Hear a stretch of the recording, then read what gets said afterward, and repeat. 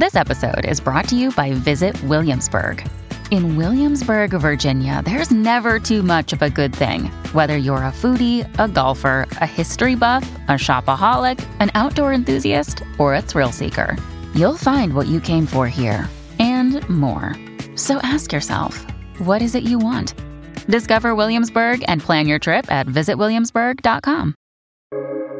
Welcome to the New Books Network. Hello and welcome to another episode on the New Books Network. I'm one of the hosts, Dr. Miranda Melcher, and I'm very excited today to be interviewing Kate Phillips about her book titled Bought and Sold that's come out this year in 2022 from Luath Press up in Scotland, which is a really interesting book that looks at the slave trade in the British Empire, and specifically the role of Scots and Scotland in this piece of history that I think a lot of us are beginning to understand more about, and really have quite a lot of responsibility to understand and learn more. So this book is a really key piece of that history and understanding kind of two particular parts of the British Empire, Scotland and Jamaica, and how they kind of go together in this particular way. So I'm very excited to welcome you, Kate, to the podcast. And I'm very happy to talk with you today. Wonderful. Can we start off, please, with you introducing yourself a bit and explaining why you decided to write this book? Yes, I'm a social development specialist. I'm retired. I used to work with adults teaching about rights and encouraging accountability in community organisations. I work worldwide with lots of organisations, political parties in Africa, and at one point I taught trade unionists from the Caribbean. But I never really intended to write a book. I went on a visit to Jamaica after I retired, and I found so much that was Scottish in the island. It surprised me because apart from Jamaica Street in Glasgow, there's not a trace of any Jamaican history here in Scotland that I knew of anyway. I started reading when I got home, but I found very little about the Scots in Jamaica in our history books. So I had to go back to first-hand accounts, and actually there were loads more of these than I ever imagined. Diaries, letters, newspaper articles from those times, so much material that I started writing it all down. So that's how it all began. It was a bit of an obsession. I wanted to understand what Scots were doing in Jamaica and what was that history. Obviously, I knew it was connected to slavery, and I also felt that was perhaps one reason why it wasn't easy to find that history, that it had been blotted out. We have no Jamaicans, very few Jamaicans in Scotland, and the history had been completely hidden. So that's how I got started. Well, that's a pretty good way to start. I'm curious about this thing. Oh, wait, there's not a lot of information. Guess I need to go digging. I think that's how a lot of good books start off, because then there's a very clear sort of goal and point to this. I kept sort of scratching the surface and getting deeper and deeper into things, because the more I found, the more I needed to know more to understand. So it's like a mining of research, of information. That makes a lot of sense. Well, you've mined quite a lot of really interesting information in the book. So I'm hoping that through the interview, we can kind of touch on maybe sort of a highlights tour, or kind of a quick tour of some of the highlights, some of the most interesting pieces of the book to really understand this bit of history that has not been told a lot. So to start off with, kind of the obvious place, can you help us understand why young Scottish men in particular were in many cases actually preferred for jobs in and around slave trade plantations, etc., in Jamaica? Well, I think there were push and pull factors.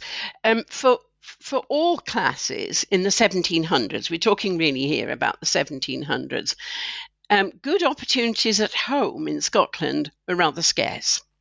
Scotland was quite a poor country at the start of the 1700s. Now, the Scottish Parliament had passed legislation in the late 1600s to implement parish education. It wasn't implemented everywhere, but most parishes had a school, and those schools were practical Presbyterian. It was a practical Presbyterian education system, and it stressed hard work, self-reliance, reading and writing, but also a very practical arithmetic for measuring and bookkeeping and those kind of skills. Those were exactly the kind of skills that were needed in the colonies, and in particular in plantations. So I think that there was a fit, and the Scots had always been sailors. They got around Scotland by sailing. A lot of them had gone over the Atlantic, and young men followed looking for jobs, and they had the skills that were needed to take up those jobs. And why was it that so many Scottish men in particular had those skills? Because it does seem like it was disproportionate to other parts of the empire, perhaps. Well, I think that you'd have to look at the Presbyterian education system, and the way that the church worked in Scotland.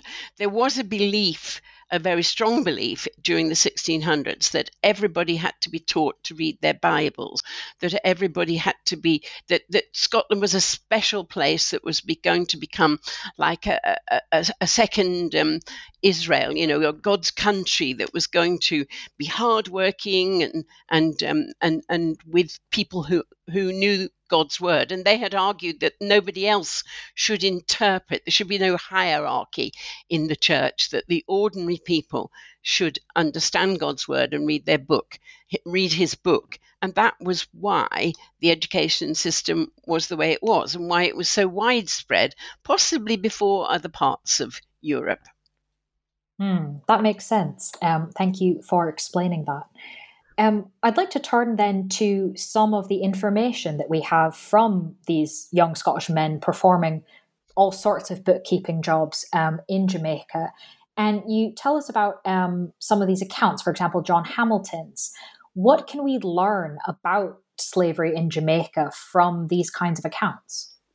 Well, because most planters borrowed money from Scotland to set themselves up in Jamaica, they sent home lists of slaves and many letters. This is some of the material that was so interesting for me. Many letters about the state of the enslaved workforce, because they were in debt to bankers, and these bankers needed to know, or they were working for a family who had gone home to Scotland, and that family expected to live at a very high standard. I think that the Jamaican planters were famed for their extravagance when they got home. So what we can learn is that they sent home, that there is a lot of information available which tells us exactly what was going on the plantation. What we do know is that they drove the slaves very hard to pay back the loans and to maximize profits for the family at home. They wanted to, but the most startling thing for me was when you look at the detail of the list of slaves, you find that the typical field worker their backs would be scarred from being constantly whipped into line. Those typical slave, what we think of as a slave, was not a man at all. The people doing the heavy cane cutting work and digging were teenage girls. Why? Because the men were trained to do skilled jobs, and there were a lot of skilled jobs on the plantations, so that it was the women. And this Jamaican workforce worked harder. We know from the economic evidence, worked harder than any workforce ever before or since. Investors demanded greater and greater returns, and the heavy work was left to the girls. The men on the plantation would become sugar boilers and distillers and carpenters and take on all the skilled jobs, bricklayers, masons, and the list. All the jobs are listed on the information that went home, and you can see that the field workers were girls, not wholly girls, but they predominated, which is not how we think of it. Mm-hmm. And another thing perhaps that's not as we think is you talk about in the book how there were actually relatively equal numbers of men and women who were enslaved in Jamaica. And you've already mentioned a few of the kind of contributing factors towards that. But what impact did this have for the colony in general? Well, the slave trade database shows that the import of slaves was 60% men. But if we look at the slave lists, we can see that the women generally live longer and survive better. Now, that's true for any society. Baby girls thrive better than baby boys, but that in itself isn't really sufficient to wholly explain the better female survival rate. Plantations typically, if we look at the slave list, had many more worn-out old women and then a lot of young men. So there was a bit of a mismatch there in terms of partnerships. Young women were in short supply, and they were in many ways used and abused for sex by both white and black men, leading to high rates of venereal disease amongst both sexes and all classes. But the other result was a lack of any kind of stable family life compared to, let's say, other colonies like Virginia. And I don't honestly know why women survived so much better despite the punishing jobs. I've just said they worked harder than any workforce we've ever known. And the endemic sexual abuse, which is well documented. My guess is that perhaps each enslaved person was given a plot of land of their own, on which they grew their food, and possibly I felt that from selling surplus fruit and vegetables, which we know they did in the markets, they became petty businesswomen with a bit of money in their hands, and maybe they got some solace from that. I was puzzled, but it's definitely, when you look at the slave lists and the numbers on plantations, they did even up. Men died more readily, although women were field workers. I'm wondering if you can tell us a bit more about those plots of land and the ability to generate essentially private income from that. Yes. What kind of enabled that to be possible, given how harsh the conditions were for enslaved people on Jamaica? Yes. Each estate found it cheaper to the merchants when the planters sent their sugar home, the merchants who received that sugar kept the accounts for the estate, and they charged exorbitant prices for imported food. And so the easiest solution for the plantations was to allot each slave a little bit of rough hillside land that couldn't be used for sugar, from which to feed themselves, but they were allowed to sell the surplus. Now, the Scots socialised over in Jamaica, socialised over extravagant meals in their impressive homes. They wanted fresh poultry, they wanted fish, salt pork, eggs, fruit, vegetables. All of these were bought in the market, and they were produced and sold mainly by enslaved women. So each estates trained the men, as I've just said. Each estate found it cheaper to train the sugar boilers, the distillers of rum, the carpenters, the bricklayers, and they were also allowed to hire themselves out to the neighbours on their days off.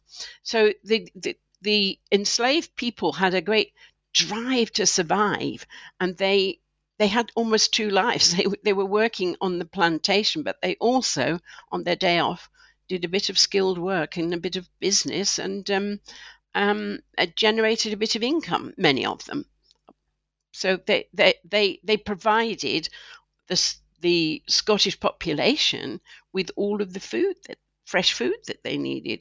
So this wasn't a system they particularly wanted to disturb, because it saved them money from buying in food.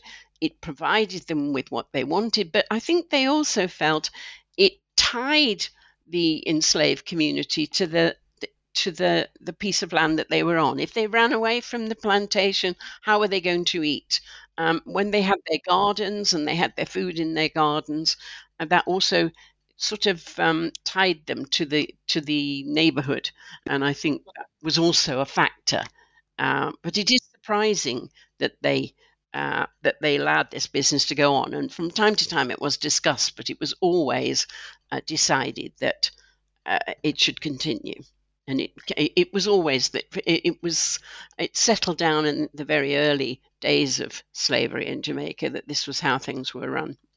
Interesting. I was particularly interested in the book that it did come up every so often, and yet the result even of political debates were no, we're going to keep it this way, which is always quite interesting when you see things like that. Yes. The pressure to maximize income was very, very strong, and the cost of imported food was very, very high, and for those reasons, I think they found it so much cheaper and easier to let it continue. I'd love to ask about another aspect of the book, which is, of course, something very famous about Scotland, the importance of clan relationships and familial ties. To what extent and in what ways were those relevant in Jamaica as well? In the 1700s, the whole system worked on trust. You've got bankers on one side of the Atlantic and you've got the borrowers on the other side. So the borrowing money, the getting work, getting a place to live, this was all done on trust. So obviously your family relationships, your clan relationships are important in building that trust. So when young men came from Scotland, they would be taken into people's homes, people from their friends, relatives, friends of friends from their home areas. I looked at a lot of letters of young men writing home saying, I found a friend from home and he's taken me in and he's going to help me find work. It's a similar system that works in many parts of the world today, that country cousins come to town and are looked after by friends and relatives until they get an opening. So for the workers crossing the Atlantic, it was important, but also it was very important for borrowing money that you had that trust, that family relationship. And then the community in Scotland and the community in Jamaica, the white community, traveled back and forth between the countries. Between the two countries, they sent their children home to be educated. They got together to enjoy familiar Scottish food and entertainment on the other side of the Atlantic. So there was a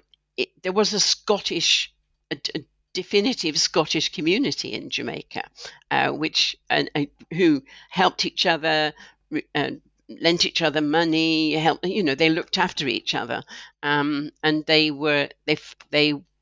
was, I think, one reason why once the Scottish young men came, they would stick it out and stay because they had that support. And how then did it work on a political level?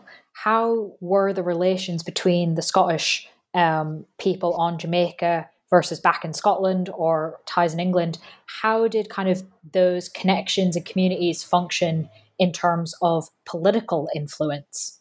The planters and the slave traders, the original, often came from existing landed families or influential merchant families, and they consciously built their political influence to defend because Jamaica was a British colony. It was important to them that they staked a claim there and built their political influence. So the Scottish members of the British Parliament after 1707 were almost every one of them pro-slavery. You wouldn't get a seat in Parliament without being in favour, and because during the 1700s, there was a build-up of opposition, and those people who who didn't come from that upper landed class or influential class, spent their money. The people with new colonial money used some of it to buy the kind of land and property which would give them political power in Scottish communities. So by the mid to late 1700s, when anti-slavery was gaining ground, they had consolidated their power over borough councils, parliamentary seats, and the end of slavery couldn't have happened without the 1832 Reform Bill, which changed the franchise and swept all these people out of Parliament. But they were to resist the anti-slavery movement, and that was the Presbyterian Church, the grassroots of the Presbyterian Church were anti-slavery. And to resist that, they unleashed a massive propaganda war, funding tours of Jamaica to get people to write favorably about the place, publishing favorable paintings showing happy slaves and accounts of Jamaican life. The press and the Scottish magazines had letters, articles, books, all defending what was going on in Jamaica. And they also made vehement attacks on leading anti-slavery campaigners. The anti-slavery movement concentrated on Parliament, on changing the law. And the slavers eventually lost that legal battle, but they did win a very important propaganda victory, I think. All of that propaganda that they put out established an idea of white supremacy, which was born and has lived on, I think, born in that time, but lived on. The arguments that we use to justify slavery, that Africans benefited from or needed white care and ownership, there are echoes of this propaganda that are still alive today. The Christian missions that went to Jamaica were very much based on the idea that white people could provide moral guidance. The underlying story really was that black men were perhaps vicious and dangerous without this white guidance, and that black women were sexually promiscuous and immoral. They needed white control.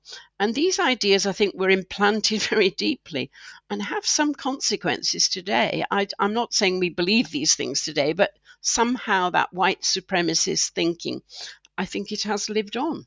And maybe one of the reasons why no Jamaicans ever came to settle in Scotland, even more recently. We didn't, the Windrush generation didn't settle down in Scotland. They settled in the northwest, and they settled and there were black populations in Liverpool, in Cardiff, in Bristol, in London. Anywhere that ships came in from Jamaica, there was a black population, but we didn't have one in Scotland. And I think that that's partly because that white supremacist propaganda was very, very strong. What was the role within that, and generally in terms of the conversations around slavery, of the Scottish Presbyterian Church in particular? The hierarchy of the Scottish Church, as the kind of established national religion, they were ambivalent about slavery. It came up regularly in the Assembly of the Scottish Church, because it was, in that sense, a kind of democratic church. It came up regularly, but they noted it, or they noted the concern, but they didn't, at that level, do anything about it. But the Scottish religion, the Kirk, is decentralised in its decision-making. The local elders have quite a lot of autonomy, and many of them petition Parliament. The Scots were overrepresented in the petitions to Parliament, partly because of all these local churches signing petitions.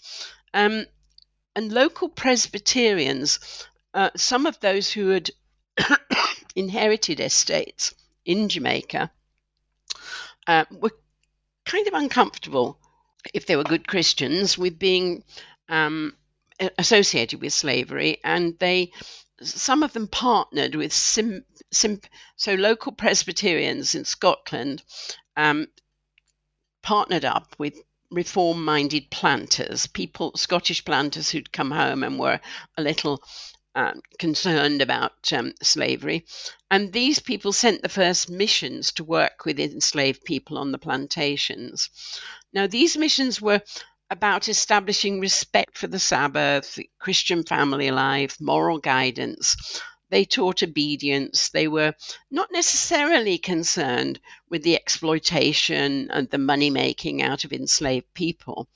But nevertheless, the enslaved Africans were drawn into Christianity because it was the one place that gave them some dignity, that recognized their oppression, that treated them as human beings. The missions in Jamaica were resisted by the local Jamaican planters, sometimes very violently. They attacked and harassed the ministers and the congregations. They attempted to destroy the churches that had been built. They were very aggressive and violent in their resistance to these Christian missions from Scotland. Thank you for explaining that. I think the structure of the Kirk is quite an interesting aspect for kind of explaining the variation within Scotland in particular.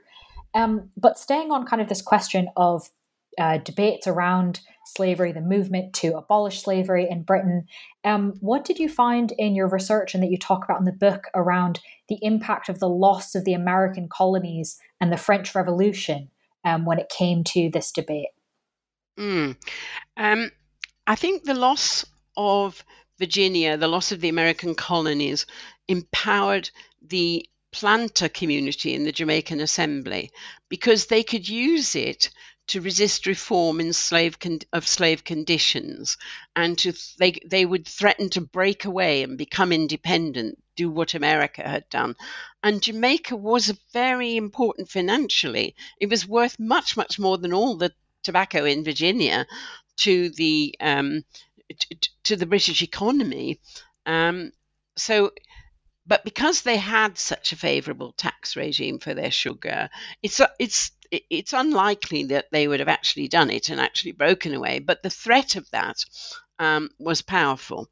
And if we look at one of the good examples of that is 1823. The revived anti-slavery movement had got the British Parliament, the King and the government to agree that there should be slave reform, that there should be the reform of slave conditions, there should be a new slave law which gave slaves rest days on the Sabbath and a list of new conditions. But because the Jamaicans absolutely refused to implement this, and the King and the British government did not want to force it onto the Jamaicans and force the issue, it was never implemented.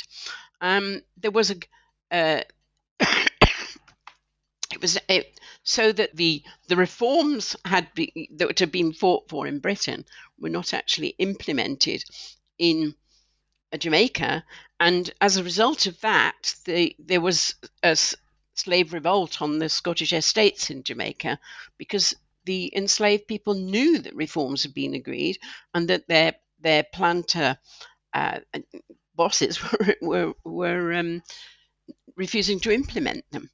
So it led to quite a serious revolt in 1823. Skipping ahead a little bit, obviously, slavery is eventually abolished.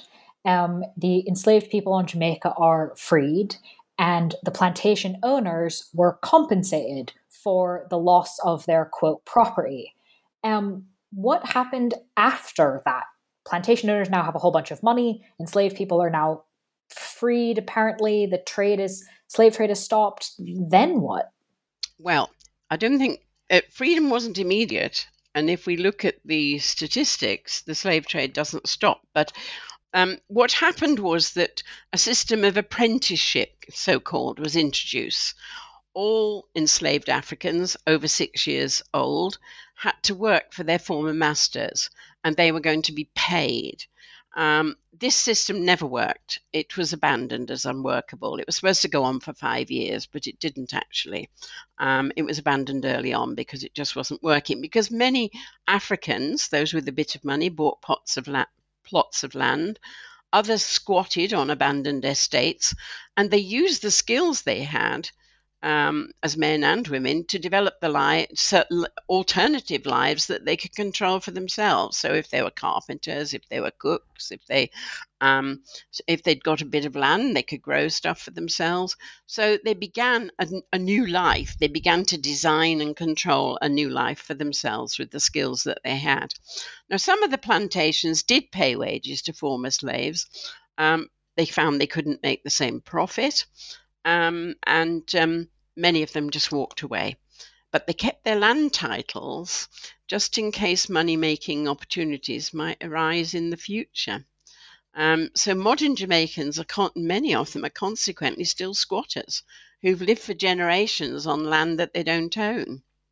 So when I made my visit to Jamaica, the mountains where runaways hid years ago, and the shores where enslaved people tended their plots to feed themselves, now have tourist potential, and the inheritors of long ago owners are turning up to claim it, as I realised when I holidayed at a place called Brighton Beach, where the community said to me that they were squatters, and somebody would come back to claim their land, and they'd been there for generations. And this is another spur to my work. Could I look into it for them? And I said, I'm Scottish. I don't know anything about Jamaica. Why would I be able to help? And they said, well, exactly because you are Scottish, and it was British law at the time that's relevant, and we thought you could look into it. So I did. But that was so the enslaved Africans began to build themselves a new sort of peasant life, I suppose, initially, but with the skills that they developed during the plantation era. Well, it clearly sounds like first you were quite committed to uncovering rather a lot in pursuit of this initial question, and that along the way there were at least a few surprises. The one you've just told us of being asked about this, and you're like, well, what does that have to do with Scotland? And going, oh, wait, hang on. But I'm wondering if, kind of thinking about this whole process of research and writing the book, if there's maybe one or two other things you might be willing to share with us that you found surprising. I suppose one of my surprise, what I couldn't quite get over, how the history of Jamaica and Scottish lives in Jamaica, and the numbers of Scottish people who had been in Jamaica had disappeared, because there would have been a period if you'd lived in Glasgow in the late 1700s, the newspapers, everybody would have known somebody who was connected with Jamaica. The newspapers there was sufficient interest for the newspapers in Glasgow to run a column called Plantation News, which told everybody what was going on in Jamaica. And then the anti-slavery movement, the country was divided. The question was a huge question. It was dealt with in all the newspapers. It was dealt with in the Kirk. It was, it was a huge question for everybody, and yet it had disappeared, apart from a little bit of history of how of the anti-slavery movement. That I couldn't quite come to terms with, because I felt, had people willfully suppressed it, or was it just forgotten? What had happened there? Because there was so much history, and there is anybody who went into archives, anybody who looked at the Glasgow economy, historically, must have seen it, because it didn't take much digging, to dig out a whole lot of information that was surprising to me. Why do you think it was forgotten? I think because the anti-slavery movement won, in the sense that they won the argument, and maybe the Kirk which was very powerful, and the Christian thinking felt embarrassed, felt uneasy about that part of their history. They preferred to wipe it out, I think. And I think we've all, to a certain extent, the whole of Britain has done that.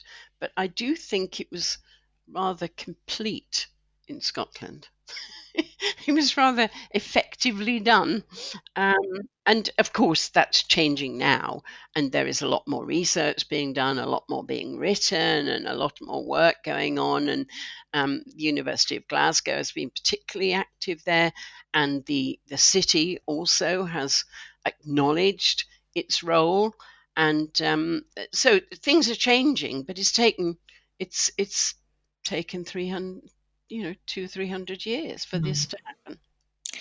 Well, you've given us rather a lot to think about, and obviously the book has so much more detail that I definitely want to point listeners to.